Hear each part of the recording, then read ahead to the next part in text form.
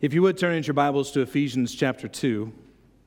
Ephesians chapter 2. We're going to be in Ephesians 2, Matthew 11, and then Luke 3 and 4. I still have an hour and a half left to preach, so just so y'all know. No, just kidding. Sort of. We're continuing our series on identity. And the theme verse for this series is 1 Corinthians 6, 19 to 20, where Paul writes this: "Do you not know that your body is a temple of the Holy Spirit within you, whom you have from God? You are not your own, for you were bought with a price. So glorify God in your body." And the big idea of the series we've been looking at week after week is this: we have a creator and redeemer who has fashioned us and purchased us by his own blood. We are his, and he defines us, not the world, friends, family, accomplishments, or even ourselves. We are his kids, and knowing what the Father thinks about us will change everything. So we've been looking at a series talking about our identity in Christ. And it's a humbling series because it forces us to push against the cultural worldview that says your identity is primarily found within what you feel about yourself is who you are. But that, in fact, is a lie. It is not true that what you feel about yourself is who you are. Actually, it is what God says about you is who you are. And he has created us, and then he bought us with his own blood. And we're his. We're not our own. So he gets to tell us who we are, what we're about, how we're to live in this world. So that's what this series has been about. And today, we're looking at being free and light. Free and light.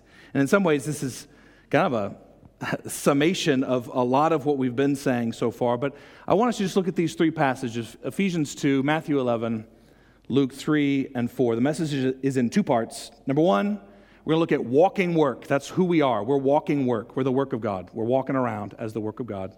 Secondly, we want to look at an example. What does it look like to walk freely and lightly in this world? And then we're going to pray and be finished.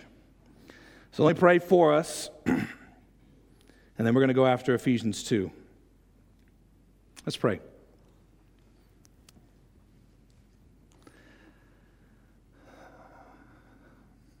Father, I thank you for this family. Thank you that we get to gather together. We get to experience you. We get to experience you with each other. We get to pray for one another. We get to rejoice in really awesome things that are happening. We get to weep with those who are experiencing really difficult things. But all of this is because you are our Father in Christ Jesus. We get family.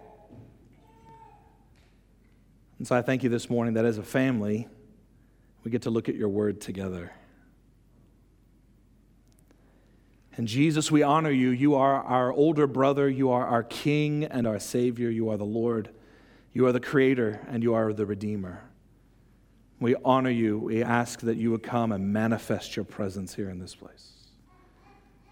I ask, Lion of Judah, that you would roar and shake off the sleepiness of this world here in the room. I ask, Lion of Judah, that you would roar and wake up your body.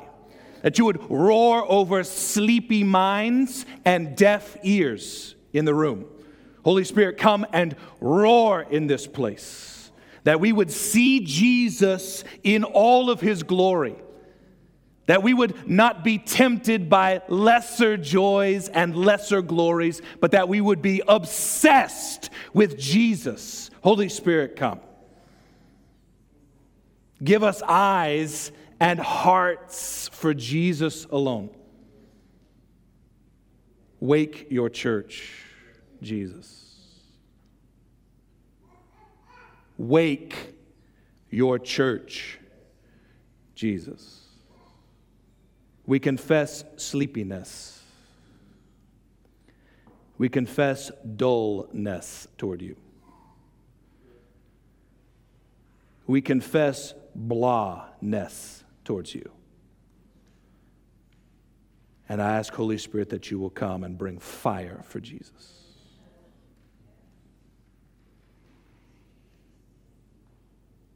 Bring fire for the Holy One, whose name is above every name.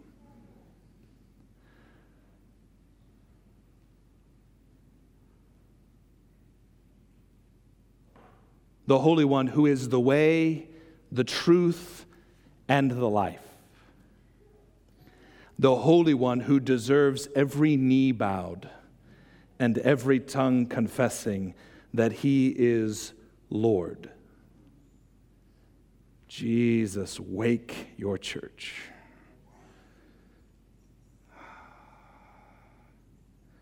We confess us-centeredness. I confess Jamie-centeredness in my life. We confess Marymount Church-centeredness. We confess self-centeredness. Oh, Holy Spirit, make us Jesus-centered people. Make us Jesus-centered in our homes and in our workplaces. Make us Jesus-centered in our relationships. Oh, Jesus, come. Jesus, come. And all God's people said, amen. Ephesians 2, verse 10. I'm praying that the eyes of your heart will see and hear what the Lord is saying. Ephesians 2, verse 10.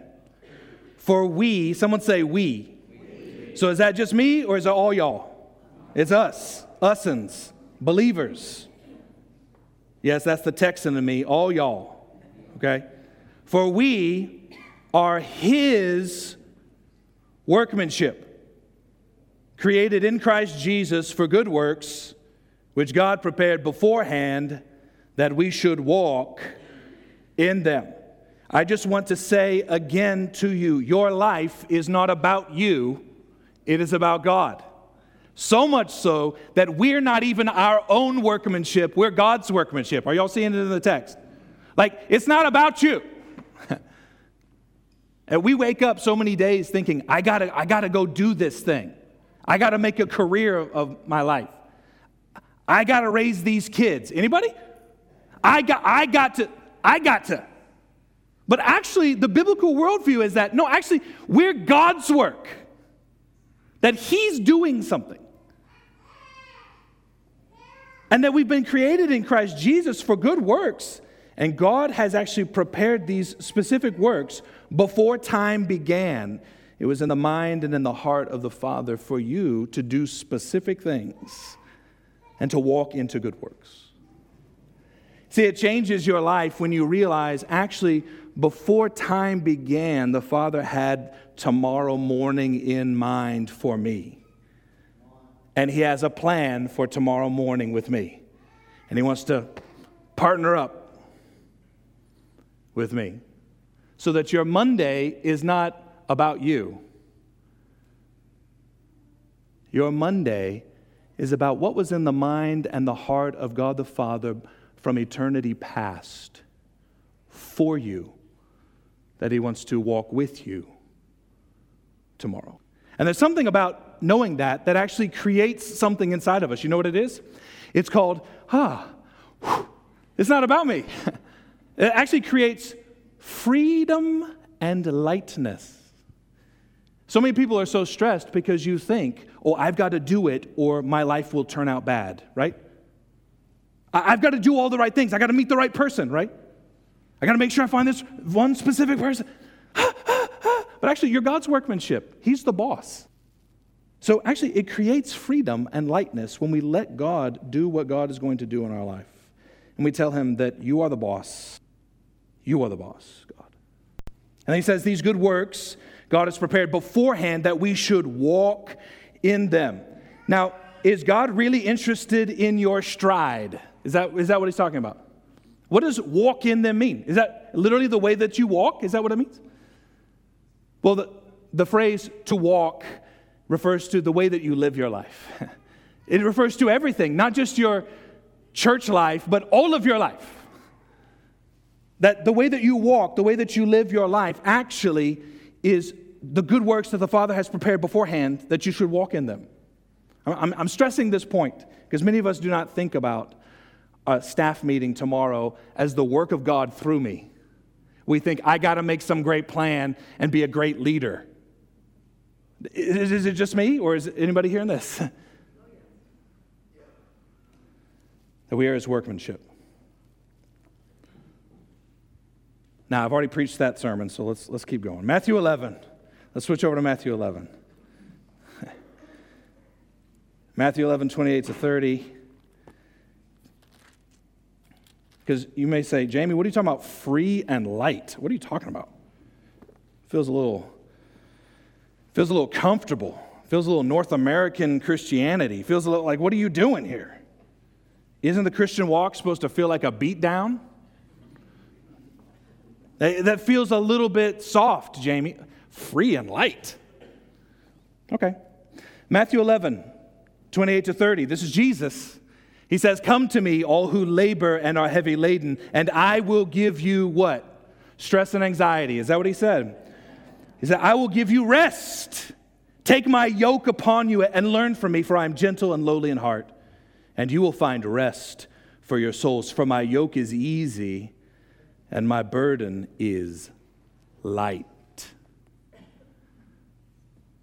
showed a picture last week. I'm going to show it again of yoke. That wooden beam right there is a yoke. The picture is Jesus is on one side. You're yoked up to Jesus on the other side. He says, we're going to do this together. We're going to push together. We're going to work together. It's almost like the good works that God has prepared for us in Christ Jesus from before time began. Are you seeing the connection here? It's almost like if I just let Jesus be the boss, like he and I are working together on this thing. Eugene Peterson in the Message translation, really a paraphrase of Scripture, translates or paraphrases this passage this way. He says, are you tired? Are you worn out? Are you burned out on religion? Come to me. Get away with me and you'll recover your life. I'll show you how to take a real rest. Walk with me and work with me. Watch how I do it. Learn the unforced rhythms of grace. I won't lay anything heavy or ill-fitting on you. Keep company with me, and you'll learn to live freely and lightly. You were created to commune with the Father, Son, and Holy Spirit, and to live your life free and light. The challenge of that, of course, is this. How many of us are experiencing 24/7 freedom and lightness? I think it's one of the great joys of life is to learn what it means to walk with Jesus in deeper and deeper understanding. And to experience deeper and deeper freedom from myself and from sin and brokenness, from the opinions of others, from the approval of others, from the need for achievement, from the need to be known. Actually, we get to be free of these things. We get to be free from condemnation. We get free from guilt and shame. We get free. Why? Because Jesus has died on the cross for those things, for us. And then he was raised on the third day, triumphant over those things. And yet, the enemy has convinced us that we should continue to walk in those things that Jesus put to death on the cross. Did you know that you're being lied to? You are called to live free and light in Jesus. You say, okay, Jamie, how do we get there? How do we do that? Well, apparently it means yoked up to Jesus. Now, in our culture, we talked about this last week, our culture doesn't understand yoking. So I found this picture. I think it's super helpful. This is what it looks like. This is in our culture, because what happens? I got one foot in the potato sack, and Jesus has one foot in the potato sack, and now we're going to have to walk together. Like where Jesus steps, I have to step. Are y'all seeing this? And if Jesus is going that way, I can't go this way because of the potato sack. So if I'm yoked up to Jesus, that means where's Jesus going Monday morning? And I better be going that way, or I'm not going to experience rest. What's Jesus doing in my family life or in my workplace? Because apparently, walking with Jesus is learning what it means to be free and light in life. So, practically, what we're going to do in 10 minutes, apparently,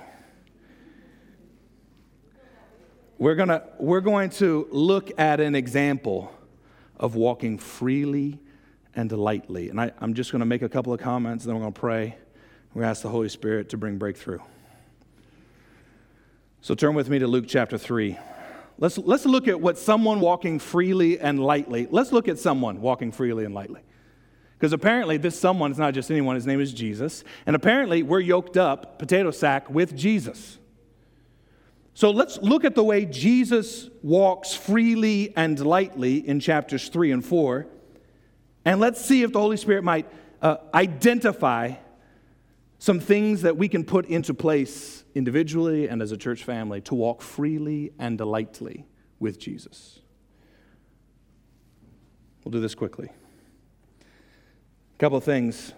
First, Jesus is free and light because he has a loving triune family. It's in the text. I can't read all of this, but you see it in verse 21 of chapter 3. Now, when all the people were baptized, Jesus had been baptized. He was praying. The heavens were opened. The Holy Spirit descended on him in bodily form like a dove, and a voice came from heaven saying, "You are my beloved Son. With you I am well pleased." We see this is one of the Trinitarian passages in Scripture where the Father, Son, and Spirit are at play, and you see that Jesus' entry into ministry, he has not done anything yet. He has not achieved anything. He has not got the approval of anyone. He hadn't raised Lazarus from the dead. He's done nothing yet in ministry. And yet, the Father says, "That's my boy in whom I love."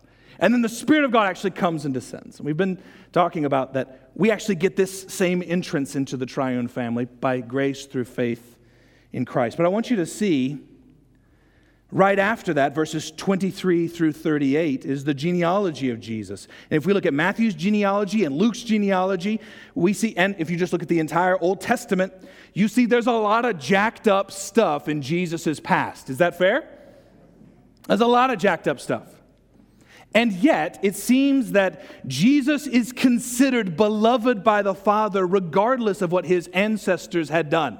That his past mistakes in family line did not determine his identity. He's free of the past. Are you seeing what I'm saying here? And that as awesome as these ancestors are in Jesus' life, actually the primary identifier of Jesus, of who he is he is a beloved one of the Father and the Spirit. I want to encourage you. You want to be free and light? Stop looking at everyone else to bring you love and purpose in life when you have the infinite creator of the universe who loves you infinitely. So you don't need mom and dad's approval to be identified as someone significant. You have the Father's approval, big F, Father's approval. Are y'all hearing me right now?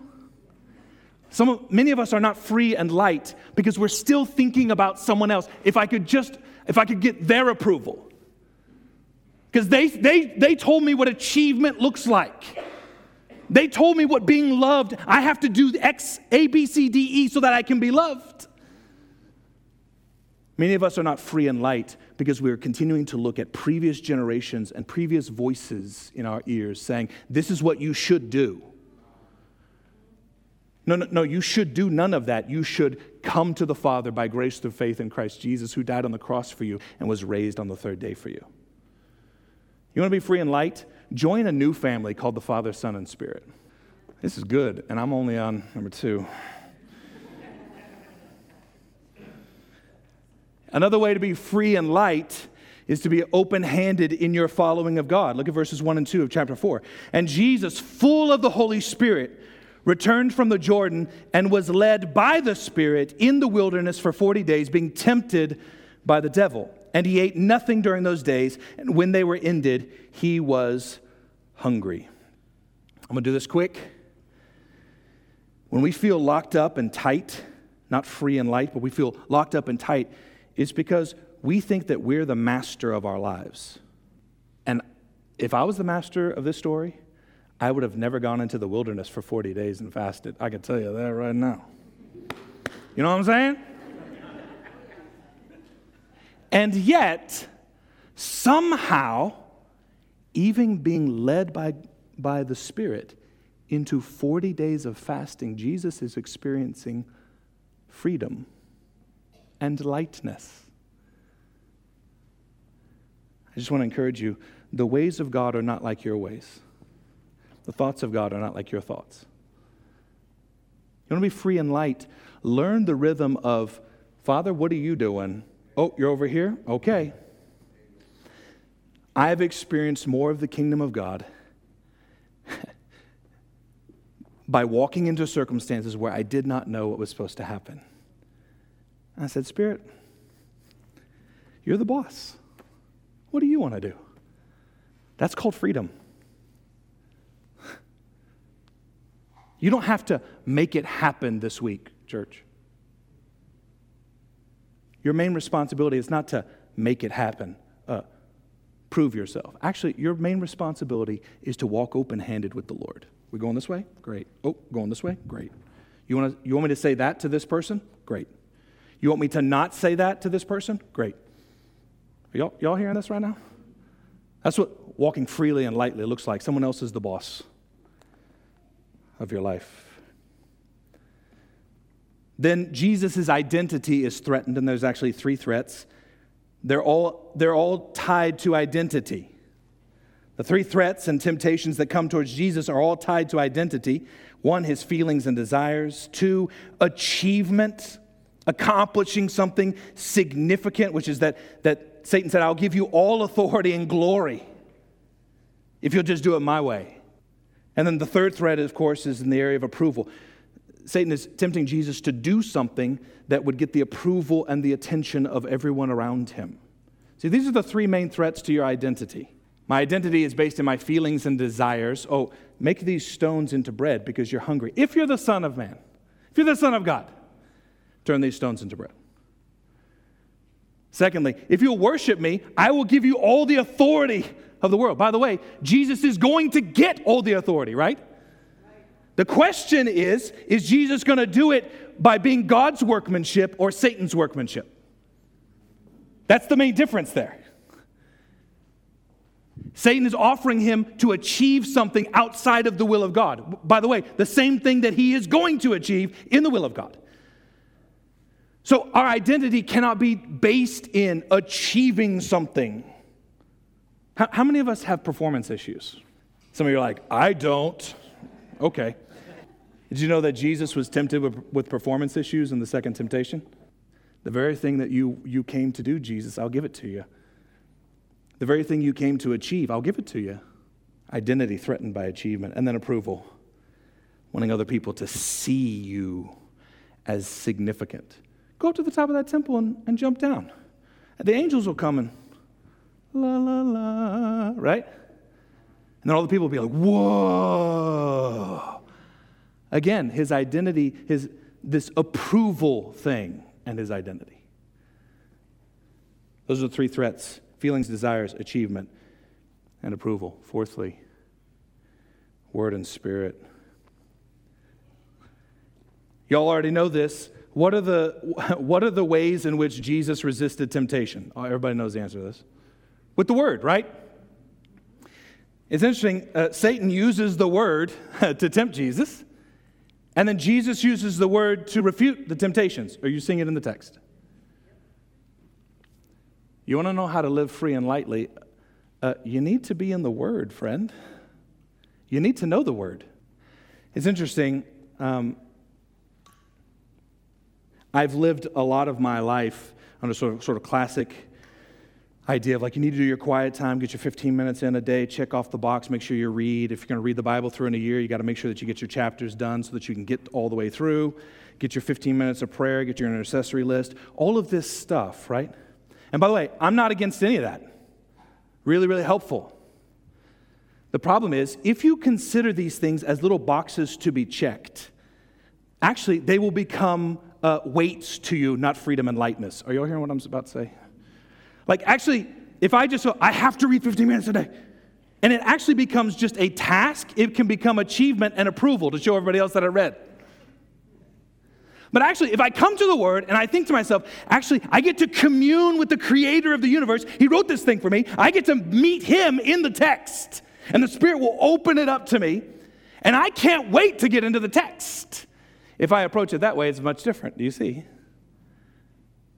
But some of us, because we've done the achievement approval thing with the check off the box for 15 minutes, it got boring. The Bible got boring. We didn't get anything out of it, so then we just stopped reading. I'm going to tell you right now, if you are not regularly, daily in the Word, you are dying spiritually. And when the enemy comes and tempts you, you will not have enough of the Word in you to resist. Now you will say, yes, of course, we will not be tempted beyond more than we can bear, and God will make a way. Yes and amen. But that's Scripture. And if you don't know that Scripture, you're in trouble. Are you all hearing me right now? That's good. After a couple of days of not reading the Word, I actually feel myself spiritually emaciated. I can feel it. And I want to encourage you, not in a legalistic check the box, but in the fact that if you are not consuming, the Bible is considered food for us to eat. Remember what Jesus said? I think it's Deuteronomy 6 that he's quoting. Man shall not live by bread alone, but what? By every word that proceeds from the Father.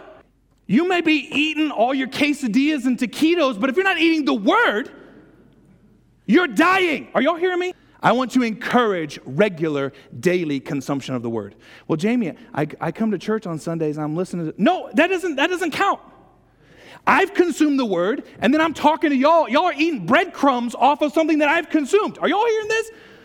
If you think that Sunday morning just hearing somebody read the Word means you have consumed it, no. It's like a mama bird is regurgitating it to a baby bird. That's what that is. You ain't eating nothing. You are eating regurgitated, nutrient-sucked out bread. I know it's hard. That's why we make it fun. Listen to me. Like, Jamie, why are you making such a big deal? Why are you making such a big deal? Listen to me. You are being fed truth claims and worldview claims all day. You're being fed worldview and truth claims all day, every day. If you're not consuming actual truth, what do you think is happening to you during the week? I'm not saying this like you should be scared of something. No. I'm saying eat and live. So that when you are confronted with an alternate truth claim, alternate worldview claim, you go, yeah, man does not live by bread alone. Because you've consumed something that counters unbiblical worldview. I'm not talking about 15-minute. I'm not talking about checking off a box. I'm talking about life. You want to be free and light? Consume the Word daily. Well, Jamie, I'm just not a reader. There's audiobooks. It's fantastic. Listen to the Word. Get the Word in you. You need to consume the Word, or you will not withstand the threats against your identity. And you will not live free and light. Consume the Word.